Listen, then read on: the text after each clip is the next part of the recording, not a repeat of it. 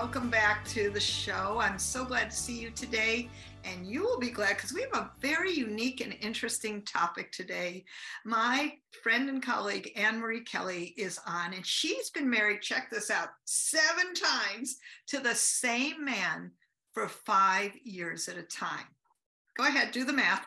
And she's an award-winning author, teacher, and strategist, as well as a successful entrepreneur. And she's the author of an architect of the 5-year marriage and a few other books too. Welcome, Annmarie. Thank you, Jill. I'm glad to be here. You know, I am too. And one of the things I just need to ask you, is marriage dead? I think traditional marriages, particularly for younger people, you know, the story with millennials is that they don't want, especially millennial women, they don't want their mother's marriage. And I think because of social media, they're not as skilled in relationships. And statistically, 25% of millennials are likely to never get married. Oh. That's a big number, and that's not good for society. And it's not actually good, especially for women. It's not good for them socially or economically. And the way that I see it is, they're cheating themselves out of the best relationship that they can have. Which is a marriage, in your opinion? It's the emotional intimacy that you really can only get in a really long-term relationship like marriage. Yeah, good point. Well, you know, so your solution is a 5-year marriage. Talk about that. Well, the way that it started, Jill, was that I had a lot of my girlfriends. I had been engaged when I was 22, and when we broke up, a lot of things happened in my head. And I started to see, I'd always done all the good girl stuff, like a lot of women. You know, I went to school, I got good grades, I got out of school, I got a job, like I did all those things. So I was on track for what my father's track: get married, have kids, buy a house. I pre-programmed. Well, when my engagement broke, and I was the initiator of the breaking up. I was on that marriage track, you know, like we were looking at China. We had already bought silverware. I was on that, and I wanted to get married, and then I wasn't. So that messed with my head a little bit, and then I watched all of my girlfriends get married, and it was happy, happy, happy. The wedding, the engagement, the wedding, the babies, and then all of a sudden, not so happy. And I watched that happen with girlfriend after girlfriend after girlfriend. And I thought, and I hadn't met anybody else at that point. So I thought, okay, I don't think this marriage thing works out so good. And I don't think that pre-program of getting married and have kids, the house, all that good girl stuff, I don't think there's a lot of benefit to being the good girl. So the more that I saw that, I thought, okay, well, I'm not married. And if I'm not married, I'm not going to be unhappy. So I set about making myself happy. Then I met Joseph, my spouse. And we just hung out for about a year or so. And then he started talking about marriage. And the first thing I said to him was, we should buy a house. Because I had a real estate license. I knew how to get in and out of that. So he didn't argue. So that's what we did. We bought a house. We moved in 1987 in September. Wait, were you married at that point? No, because buying a house to me, that was enough. And he didn't seem to argue with that. So I thought that's enough for him. But the following year, in July of 1988, his birthday was coming up, and I said, what do you want for your birthday? He said, I want to get married. To which I said, how about a watch? I'll buy you a really nice watch. So no, he said, I want to get married. He was not the problem. The problem was what I had seen in so many people, that marriage where it's happy, happy, happy. And then I would watch my girlfriends start to get that tightness around their jaws, that sense of resentment, little things coming out. And I thought, I don't want that. So I thought about it, I prayed, I meditated, and finally one day I came up with the idea for the 5-year marriage. And I said to Joseph, look, I can't marry you till I'm dead. But if you can marry me for 5 years, and if at the end of 5 years we still like each other, then we can get married again. And if we can do our marriage like that, I can do that. So for whatever reason, he still doesn't know why, he said yes. We were married 6 weeks later, and of course, everybody thought I was pregnant. But we had no money, so we weren't going to have a big wedding. We were already living together. There was no point of waiting. So we were married in September of 1988. And again in 1993 and 98. So we just, and you know what, Jill, here's the very interesting thing that I really love to tell people. Every one of our marriages has been different. Really? How so? Our first marriage probably would be typical to most people when they first get married.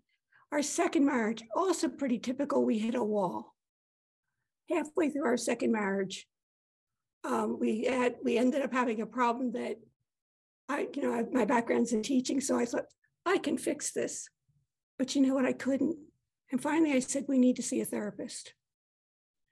Joseph later told me that it wasn't for the 5-year marriage, because I must say, when we got to the therapist and he wanted to know why we were there, I said, look, we have 2.5 years left on this contract.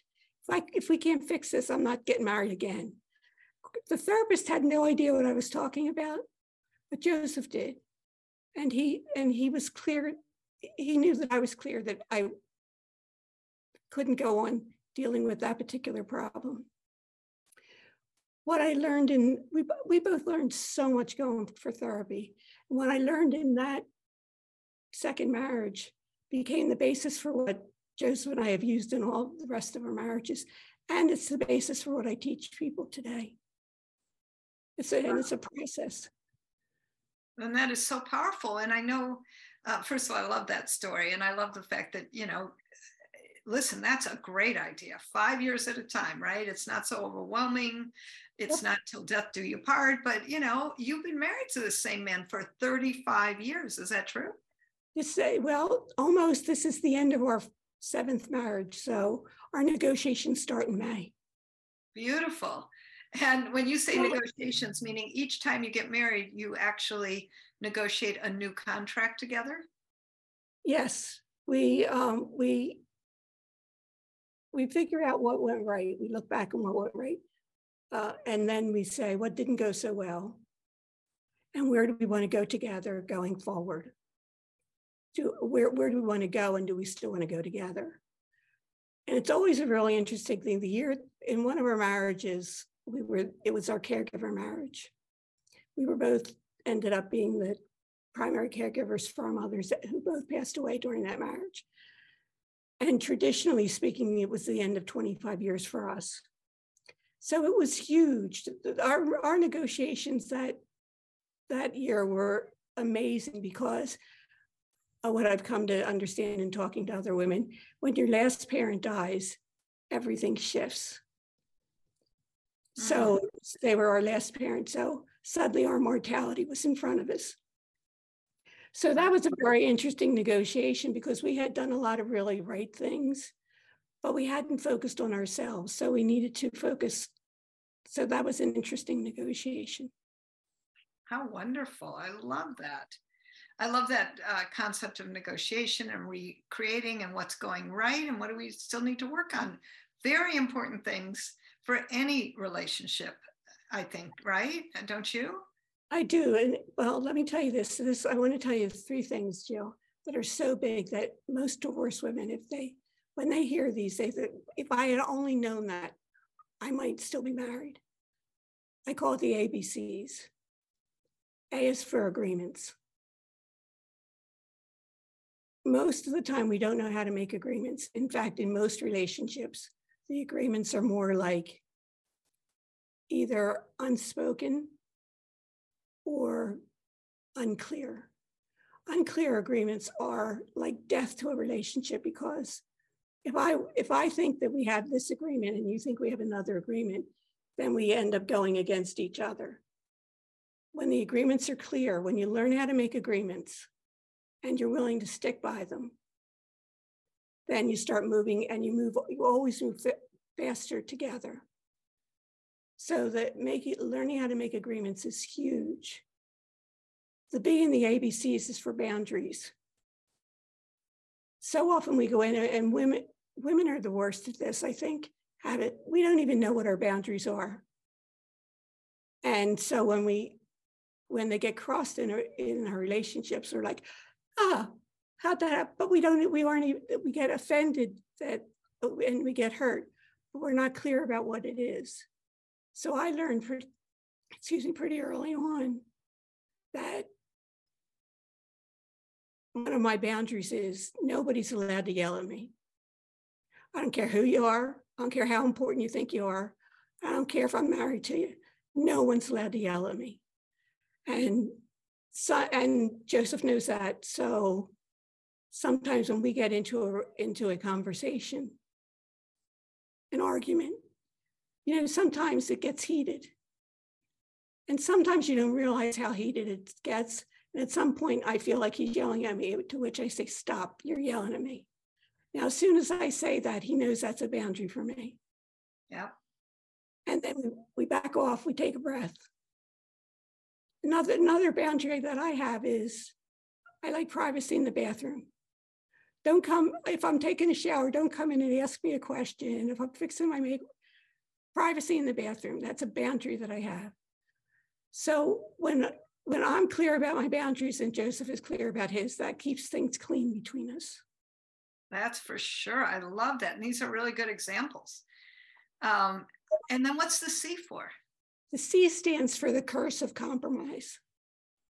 As women, I find that we're often told, it's not just women, people always say, well, in marriage, you have to compromise. But the truth of the matter is, in my experience, most often it's the woman who does the compromising. And the man just sort of says, okay, well, here, I want to do this. Will you go along with it? And she says yes.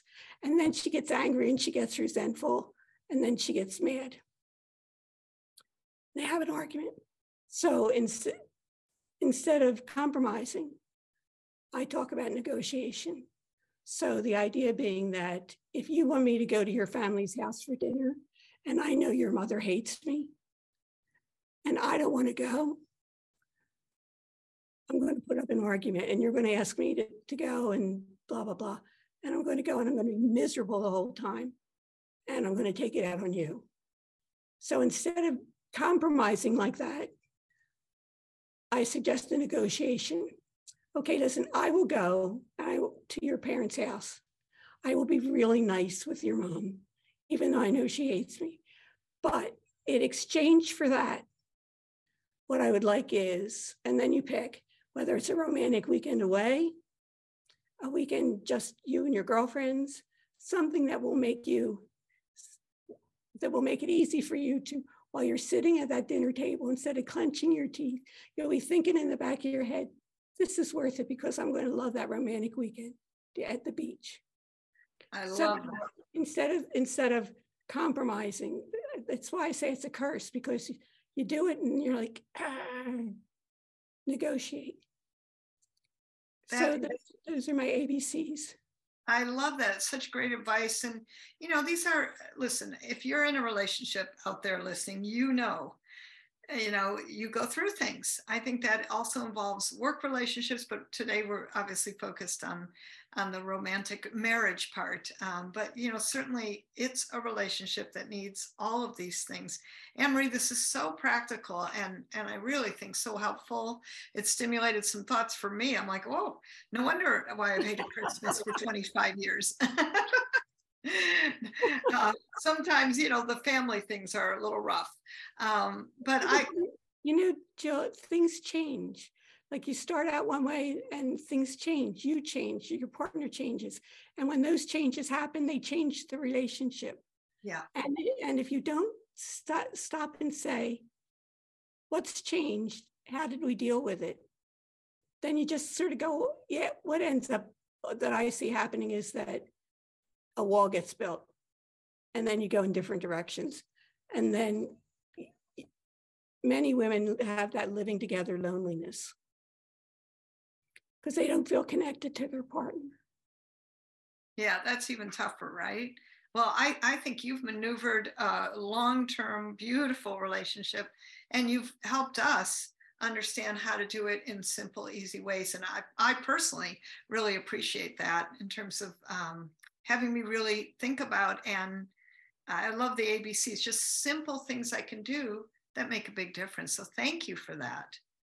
Well, thank you for having me, Jill. This was great. I appreciate it. Absolutely. Now, I know that everyone's going to want to be in touch with you. So how do they stay connected to you, Annmarie?